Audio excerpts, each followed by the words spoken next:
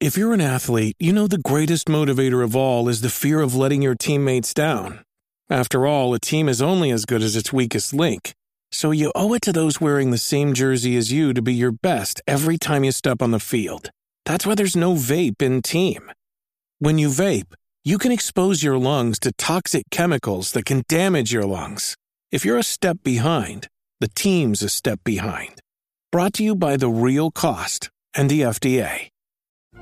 All right, welcome to the podcast that comes after Slightly Civil War, in which we're talking about if you should have to finish a game before you can judge it, which I certainly have a dog in the fight of, being a professional critic.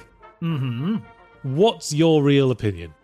My real opinion. Look, I got very lucky with this coin toss, as my real opinion was reflected in my arguments, which is, I think there is a certain point in which you know the rest of the game. Right. Arguable. I mean, I guess we have to wheel out the slightly mealy-mouthed case-by-case argument again. But I agree, yes. I mean, I have to, because there have been plenty of cases where I've done my review of a game before I finished it. Occasionally, I've, tied off my opinion just by, watching the ending on YouTube, just because I didn't have time in the week to play through the whole game. Absolutely. That might have happened with the Final Fantasy VII remake. It's a lot to ask. One of my arguments about just how long games are, and in general, I think games are too long. Oh yes, The Last of Us 2 is definitely too long. It's sort of an indictment of the industry right now, and it's all the more horrible when you consider the mistreatment of workers in this industry. Right? The crunch that happens. Yeah, when you think of all the suffering that went into making The Last of Us 2, which, when having played it, I can confidently say you could strip maybe even 6 to 8 hours out of that game and lose absolutely nothing. It really makes me feel like this industry is on course for a violent revolution at some point.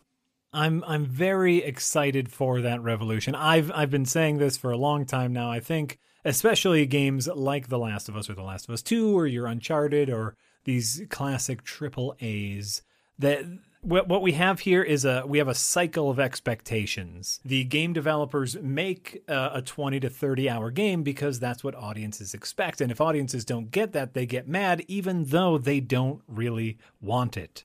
Is that really what the audiences are asking for, though? I think audiences are just asking for nice, focused, refined experiences. I think it's just the algorithms of the corporate industry that decide what this means is making games bigger and better every time. I think the audience is asking for it, but in classic, the audience doesn't know what they want. The audience doesn't really want 20 to 30 hour games like The Last of Us 2. They want The Last of Us 2. In a perfect world, it would be 10 hours and their story would be tight. Gameplay would be, in there when it's in there, and we'd all win. Well, I don't know if it's what the audience wants, but I would say it's definitely what I would want. But that's because I'm a reviewer who has to have the game done in a week. Mm-hmm. I'm sure there are plenty of people who appreciate a game that lasts about 20 hours, that they can just idly play an hour or two of every night for a month. I can't really speak for them, which I guess points again to the abyss between the professional journalism sector and the people they claim to represent. That's true. That's actually a facet that I haven't thought about, which is that you and I, when we play a game, we're usually trying to finish it in a few days. We're usually plowing through it. Yeah. Whereas everyone else doesn't do it for work. And so they, get home from work, play an hour or two every night. I remember there was one Netflix show that I know got panned by the reviewers. And one of the Netflix, whoever was a producer on that show, said, no, it's because you're binging it. You're not supposed to binge it. You're supposed to watch an episode, wait a little bit, and watch an episode. And that way the show, I forget what show this is, but, if you watch it in that way, it's a much easier show to digest. And so I think, this is a whole new way of thinking, Yat. I like that. Well, to get slightly back on topic, yeah, I think this whole debate sort of feeds into a larger debate, which is what exactly constitutes having finished a game. Right. Which is a thing that varies from game to game and from player to player, I would say. I mean, The Last of Us 2, that's a pretty stringently linear story-based experience, so I think when you get to story end, you're pretty much done there. But if we were talking about something like, say, Doom 2016, you finished that on normal difficulty, are you done? Or are you only done if you finished it on the highest difficulty? Some people would say one, some people would say others. The kind of person who plays games just to get to the end of the story and beat the challenge, like me, would be perfectly happy saying they've beaten the game if they got the ending on normal. But if you're the sort of person who plays games to hone their skills and become good at one specific set of skills, then you might not be done with the game until you've beaten all the challenges it has to offer. Right. Are you only done with Doom 2016 if you found all of the original Doom levels, all of the hidden secrets? Well, that's the other thing as well. The 100% completionists. I mean, if you were 100% completing something like, say, one of the Final Fantasy games or one of the Persona games, those games are brimming over with hard-to-find side content and collectible stuff. And you could be working at 100% completion for many, many weeks. Yes. Well, and this is why making such a definitive statement is so difficult, because every game is different. I'm currently in like hour 180 of my 4th Skyrim playthrough, and I'm calling for games to be shorter. Is Skyrim really showing you anything new at that point? I am still finding new places. Yes. See, that's the thing, isn't it? You're done with a game when you're done with it. You're done with it when you don't feel like playing anymore, when you feel you have extracted the maximum amount of entertainment you can get out of it. Absolutely. Which, of course, is a highly subjective thing. Often, I feel like I've extracted the maximum amount of entertainment from something before I've finished it in the conventional sense. I think I was talking about this on a panel at one of the old Escapist Expos, and I think it was Susan Arendt who said that you should play a game until either you've reached the end credits or your opinion isn't going to change. I think that's very fair. And there's certainly a point where you can be fairly certain your opinion isn't going to change. That's very fair. That's interesting though. And so would that even apply to before you've played a game? I mean, be as all. Well, I suppose it does. I suppose it does, because there's certain kinds of games that I know I don't like. Right. I don't like real-time strategy. It's not my thing. I don't really like having to worry about multiple things at once. I don't really have the mental setup for it. So I always feel overwhelmed by real-time strategies, and I never really liked them. So I tend not to review them or not play them at all. So I guess arguably I review the games before I've played them. Ooh, dang. Just by nature of being real-time strategy, I don't want to play it. I have called you out. It might be unfair, because there are plenty of examples of games from genres I normally wouldn't consider that I gave a chance to and ended up really liking. Mm-hmm. Like what? What's an example of that? I don't usually go in for driving games, racing games. Okay. But one game that really surprised me with how much I enjoyed it was Driver San Francisco. Oh. Have you played that? Have you brought this up before? Is that where you're a ghost? Yes. I might have brought it up. It might not have been directly to you. It might have just been something I was talking in. But it's something I bring up a lot because it's a car racing game, but it's got a surprisingly in-depth plot where you're a detective who has the ability to possess other drivers on the road. Yeah. And it's actually a surprisingly in-depth plot and a surprisingly fun one. Mm-hmm. It makes me think of magical realism TV shows that American TV channels used to put on around in the tea time slot. Like your Quantum Leap. Ooh. Or your Manimal. Or the old Incredible Hulk TV show, that sort of thing. Absolutely. And it's fun because the characters are good, the main character is likable, and the whole gimmick that you can leap out of your body and possess any other driver on the road is also really good for gameplay. Sure. Because if you're trying to chase someone and you missteer and slam into a lamppost, you can instantly hop out of your car, hop into the next car on the road, and get straight back into the action. And you can you can hop into someone in the oncoming lane and drive head on into the person you're pursuing. And it's fun. So I played it for some reason. I guess it was a slow week, so I thought I'm just going to play this random driving game, and I really, really enjoyed it. Well, there you go. And on a very similar note, I'm not a big story in games person. Yeah, I mean, even even while I'm playing through Skyrim, I actually don't care about the story. I would much rather just go to every single bandit cave and kill all the bandits than actually care about finding the Elder Scroll or doing whatever. But I decided to give The Witcher 3 a try. And even on my first playthrough, I had a terrible time, mostly because I was playing it live on stream. Yeah. And then, of course, chat gets involved and I'm playing it wrong. Oh, yes. Which is never a good way to try a game. But, afterwards, I played it on my own and, loved it. It turned into one of my favorite games. Fantastic game. But I did go in with preconceived notions. No matter how objective we think we can be as critics, we have our own personal taste. There is only subjectivity here. Yeah. Witcher 3 is a good game. And again, I'm normally sort of turned off by that sort of open world RPG, especially the Western style ones. In something like Dragon Age 3, for example. Mm-hmm. I always find it a bit overwhelming when the world opens up too much. And I think the conversations always look like your characters are dead in the eyes. Yeah. And Witcher 3 has all of that, but somehow it works. Somehow there's enough animation in the dialogues that the characters don't give that effect.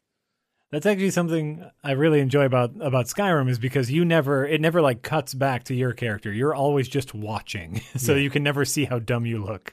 Yeah, the classic BioWare problem. I used to call it BioWare face. The face the characters always wear in BioWare games while they're in the middle of a conversation. Mm-hmm. They don't interact naturally in BioWare games. I don't know if you've ever had a conversation with a real person in real life. What you tend not to do is stand stock still right in front of each other and maintain constant unbroken eye contact. I think that's a power move. People tend not to do that. Like, that's how you assert your dominance in a job interview, I think. They've read the wrong book. Another good example would be Spec Ops: The Line. Ooh. Which is a contemporary war shooter in the Modern Warfare latter Battlefield game sort of mold. And if you played like the first couple of hours, you'd be forgiven for thinking it's just another one of those. Mm-hmm. But then you play it a bit longer and you realize it's actually a clever deconstructive work that ultimately is saying, hey, people who like war shooters, fuck you for liking war shooters. Still surprising they were able to make it and publish it under a AAA label with that in mind. But if you'd never finished that game, you'd never get the full effect. It's another case of me going into it thinking, I'm probably going to hate this because it's a contemporary war shooter, and then realizing, oh, this is actually really clever. Sure. But as you play the game, the standard primary loop of that game is the same as the games it's deconstructing. It's the Scream problem. The parody of the thing is basically just an example of the thing. Sure. You just run around, get into cover, and shoot the enemies. And if you don't let the game make its full statement, then you would assume it was just doing that on face value and not because it was deconstructing the genre. I'm trying to think of another example of a game where if you didn't get to a certain point, you just wouldn't be able to give it a full criticism. Like BioShock, of course. The famous twist in BioShock. That's the case of a story twist, isn't it? That's your Sixth Sense situation. Very Sixth Sense. But definitely that adds something to the game as a whole. It makes you actually think about player choice in games. It was a fun commentary on basically games as a whole. Of course I'm going to go down the hall and shoot the guy. That's why I'm playing the game. Another example would be Doki Doki Literature Club, which is a game that starts one way and then has a twist quite a surprisingly long ways into the game. It starts off as a standard harem waifu visual novel dating sim. And then does the Spec Ops: The Line thing. It says, hey, you person who's playing this because they like harem dating sims, fuck you for liking harem dating sims. But this is all story stuff, and I want to get back to a point I was talking about in the main video, which is that video games have loops. All right. And if you don't close the loop, how can you judge it? There's a lot of the way players think as they're going through a game that applies to the ending and need to be paid off by an ending. Okay. If you've ever played like an RPG and hoarded items because you're thinking, what if I need it later? That would be an example of a game waiting for a payoff. And I do think you kind of need to see where that sort of developmental loop is going to get a proper feel for the experience. I suppose. Because, as I say, a final boss is a final exam. It's supposed to like challenge everything you've learned, and everything you do in a game is leading up to it. Especially in an RPG, everything you do to develop your character is to achieve the end of being powerful enough to beat the final boss. I suppose, and you know, whether the final boss is an actual challenge of all of the things that you've built up, or if it's God of War-esque button prompt simulator, you should have to comment on that either way. I would say so, yes. But then again, video games are split up into multiple loops. Right. And usually there's not just a final boss, there's bosses along the way. And each boss is a sort of incremental like capsule of what I'm talking about. You learn the skills in the area leading up to the boss, and then you apply those skills to that boss. So on the other hand, if the game does that well enough times, you might have enough of an impression of the game's design that you don't need to see the final boss as well. Well, I guess that leads definitely to my point, which is we kind of know how games work, especially those of us who play so many games over and over and over again every single week. There's a template, and once you find the template that this game fits under, you know what to expect, or at least you go in with expectations, whether those expectations are met or not. But doesn't that take video game journalism into sort of an algorithmic area? It sort of doesn't consider outliers, like your Spec Ops: The Line, like your Doki Doki Literature Clubs, that there are games that do have like twists and big gameplay changes at some point in them. Yeah. And if you start getting set in your ways, well, if you're set in your ways, that sort of game can be like can be really explosive to you. Exactly. So, wow, I was set in my ways, I was expecting one thing, and this is just lit everything on fire for me. Which is exactly why you bring those games up so often. They made a real big impact on you. I suppose. But you wouldn't have gotten that impact if you hadn't given them all enough time. Ooh, double-edged sword. Oh, I guess we're just going to go back and forth on this. I guess we're just going to go back to case-by-case situation, isn't it? That's unfortunately how this breaks down so much of the time. It's like, oh, it's just different for every game. Let me say this, though. The argument that a game only gets good after a while, I don't consider that a valid point in the game's favour. I agree. Some people, after I reviewed Final Fantasy XIII, and I specifically said I only played the first few hours because I didn't have much time this week, but of those first few hours, I was left quite unimpressed. And everyone was saying, no, Final Fantasy XIII in particular, it gets really good about 20 hours in. 20 hours in. And what I usually say at this point is, I play games because I want to have fun now.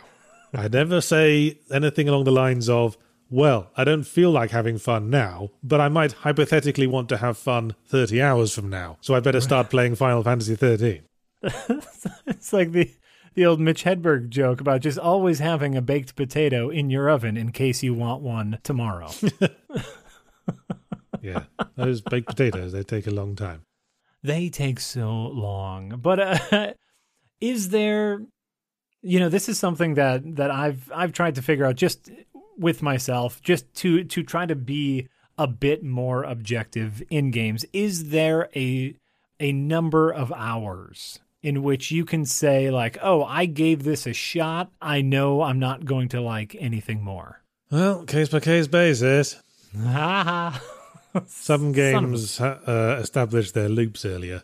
Mm-hmm. Yeah, I don't know. I'd say it depends. Some games you can get a handle on immediately, like your Doom 2016s, which is the sort of game that makes its statement early on. That's saying, true. Action, demons, hooray. Oh, it's laid out all of its cards within the first 30, 45 minutes, easily. Although now I'm bringing it up, I've said that Doom 2016 sort of loses me towards the end. Because it does lay its cards on the table early, and it does do all the action and ramping up of the action as you go, but towards the end, when it's ramped up about as high as it's going to go, it starts to feel a bit repetitive. Like you got all the weapons and all you do is like go into an arena, they spawn the usual bunch of lads, and you kill them all, and your weapons are too devastating and you're too practiced. and it's all just sort of going through the motions at that point. Sure, but they can't just give you like all of your weapons and then say you're done, you did it, you collected all the weapons. You need to be able to use all those weapons for a significant amount of time. Yeah, and they need to teach you those guns gradually as you go along. They can't just give you them all in one go.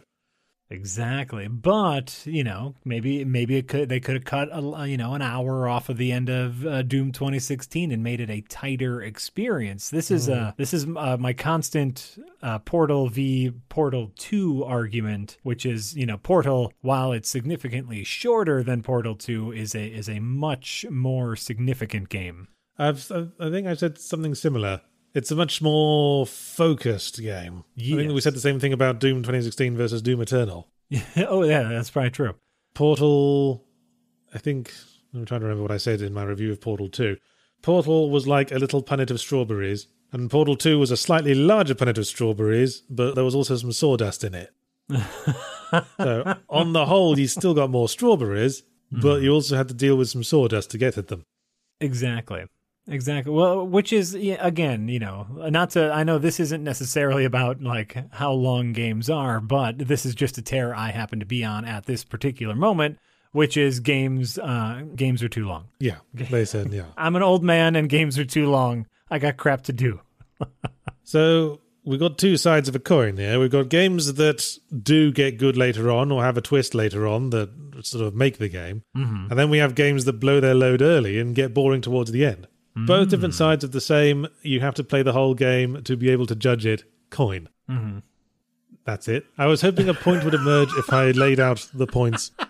Well, again, what this boils down to is specifically for you and me. Like we said, you and I are kind of are different because we do this for work. We get paid to play video games. We are, I also play video games in my leisure time, but there's always a little bit of work involved. So, yeah. Here's what I'm saying. Okay. 5 hours. 5 hours. In any game, like if you break it down, like if you're watching a movie, that movie is going to be approximately 2 hours long. In the first 20 to 30 minutes, you have a really good idea on how you're going to feel about that movie. Okay. Which is approximately, a quarter, 20% to 25% of the way in. Average video game length is 20 hours. 5 hours is about 20 to 25% of that video game. Well, in that case, why stick to 5 hours? Why not just stay a percentage of the full running time? Oh, sure. We could do that. Well, let's just say 25% of the way into a game, you should have enough of the gist. This, that was one of my big points, which is like a game is so much more than the story. There's, there's the primary loop, there's the art direction, there's the sound design. There is so much that there's so much information that you should be able to gather within the first few hours of a game that which way it's heading. And whether that's an indictment of us or whatever. Yeah, and I think with the examples I've given, Big Ops The Line, Doki Doki Literature Club, Doom 2016, I think if you did play a quarter of the way through, you wouldn't have gotten to the bits that really twist things around on its head, but you would have been getting hints that might have been what we're moving towards. And I think those hints would be enough that you'd keep playing. Right. So yes, in 25% in, you either need to have had the gist or have had enough, pumps of metaphorical steroid to your fun glands to want to keep playing. Yes. Just never say fun gland again, because that sounds terrible. I've got quite a pronounced and swollen fun gland, I'll have you know. Well, right, and I think like what we're saying here, which is like we want to be engaged in a game, and like obviously there's a tutorial, there's just learning the ropes, and that's like the first hour of a game, the first 10% of a game. You can't judge a game while you're still learning the ropes. Yeah. But within that first 20 to 25% of a game, you should have an idea of where you're going, and if not, that's bad pacing, which is an indictment of the game. Okay, so if we're establishing a thesis here that while a game can certainly change later on, if you... let me think about this. You're putting words out on the internet. You gotta choose your words carefully here, Yachts. So if we're just going to say that you have to be at least still engaged at the 25% mark, and if you're not, it's fine to judge the game negatively. Yes. Okay, I can get behind that. That is a quite acceptable thesis for me. Right, because then your criticism is the game was unable to pull me in. There you go. I've probably made many reviews along those very lines. Good. Well, and I think this is universal across all mediums here. If you're a couple chapters into the book and it hasn't pulled you in, that book hasn't done a good job. If you are a couple episodes into a season of a TV show and it hasn't pulled you in, then you kind of know, right? Yeah. And I know certain shows get good after a while. Yeah, there are certainly some games that I've concluded do get good after a while, but I've often said in the review, that doesn't mean the game is forgiven. I mean, I only kept playing because I had to for my job. Right. I would probably have stopped, and therefore, if the game does not review well, it's its own fault. That means the game shouldn't have been forgiven. What game is this? Well, I think I remember saying it about Heavy Rain. That it's very slow going, as a lot of David Cage games are. But I did think it got better quite a ways into the game. But it was so long into the game that I would have been completely forgiven anyone who gave up on the game. Sure. Okay, I like that. I guess, all I'm saying is I want people in general to place more value on their time. Your time, for anyone listening to this, your time is worth something. And so if you are playing a game that you don't necessarily like because you think it might get better later, your time is worth something. Unless you're a serial killer. Feel free to continue distracting yourself however you like. Your time is less valuable. Please stop murdering people. Touche, Yahtzee! You got me again. Well, of course, this is all subjective. Everything. All we can really offer as reviewers are a subjective argument. And that's why if anyone brings up the word objective, you need to give them a big slap in the face. 100%. Unless you are talking about pure technical specs, there is no objectivity. Sounds kind of boring. I bring it up because you mentioned worrying about being an objective reviewer earlier, and really that argument is done and dusted. No one can be an objective reviewer. All you can really provide is your own experience, and for most people that's enough. Oh, that's fair. They just watch your reviews because they understand you, and they have an understanding that they tend to like the things you like. Sure. That is how to be a good consumer of gaming media. Find reviewers who have a pattern of liking the things you like, and trust their opinion. Don't get mad at the ones who don't seem to like the things you like, because will hold you in contempt all the time. Maybe objective was the wrong choice of words. Maybe I just meant more. I want to make sure I try to be open-minded. Right. As we both talked about games we didn't think we would like, and we ended up liking. I know. As another example, for the longest time, I love the game Spelunky. Everyone loves the game Spelunky. It's a fantastic game. Good game. But for a long time, I waved it aside, saying I would never play it because I don't care for the art style. Yeah, that makes you sound like a twat. Absolutely. But, it's like, I don't like that art style. I don't want to play like a weird, big-headed cartoon guy. It just reminded me of other games. So I didn't look into it. I didn't try it. Of course, I eventually played it and loved it. But I do try to remain open-minded. I think it was Total Biscuit, may he rest in peace, who took ages to be persuaded to play Undertale because he just wouldn't give anything the time of day if it wasn't HD or in 60 FPS, I think. And he could have missed out on something quite brilliant if he'd stuck to that. A lot. You can miss out on a lot brilliant if you stick to them. Well, anyway. We've been sort of meandering a bit. Well, like we said, I think we kind of I think we've done a very good job of finding material to talk about here because, of course, the answer is, as always, depends on the game. But I like our 20-25% rule here. Yeah. It's nice to come away with a distinct message. And that message is give it 25% at least. and understand that your opinions are going to be subjective, and remember to be open-minded. Try. Just try. All we're asking is to try. Not everyone can be. To a degree. I mean, if someone says, hey, I've just discovered how much fun it is to stick my tongue in an electrical socket, maybe don't be open-minded about that. So be open-minded, but also, be logical.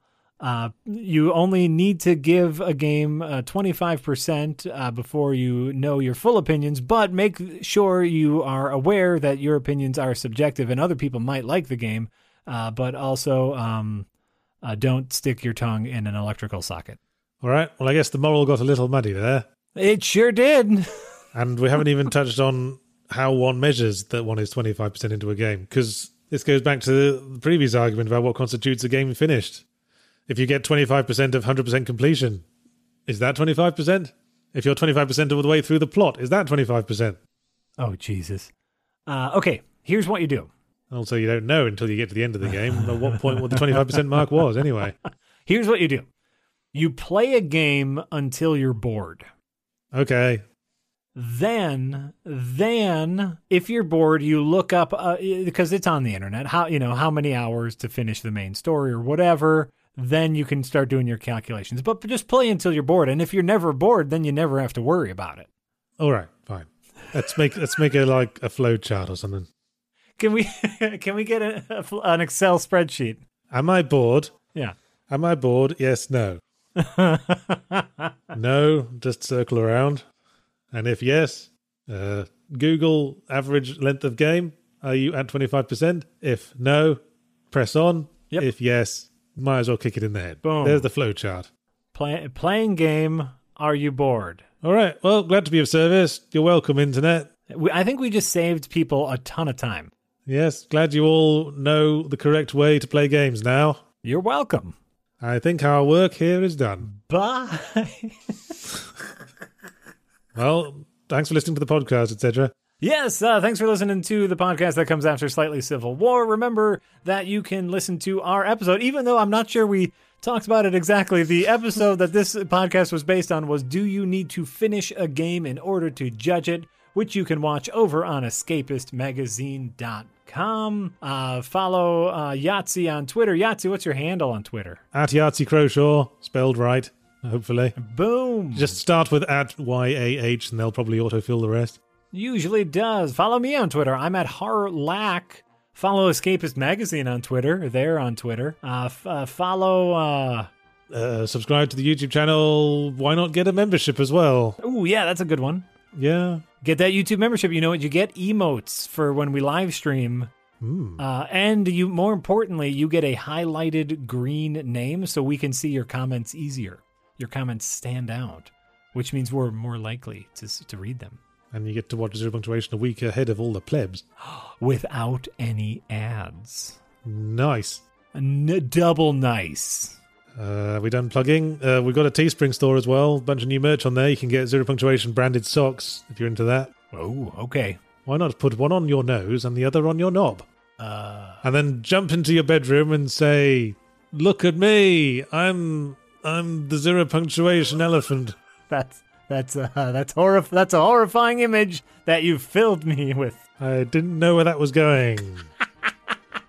We should probably stop talking generally. We really should have stopped like 10 minutes ago, but here we are. Hey, thanks for listening. Goodbye. Bye. Bye, everyone.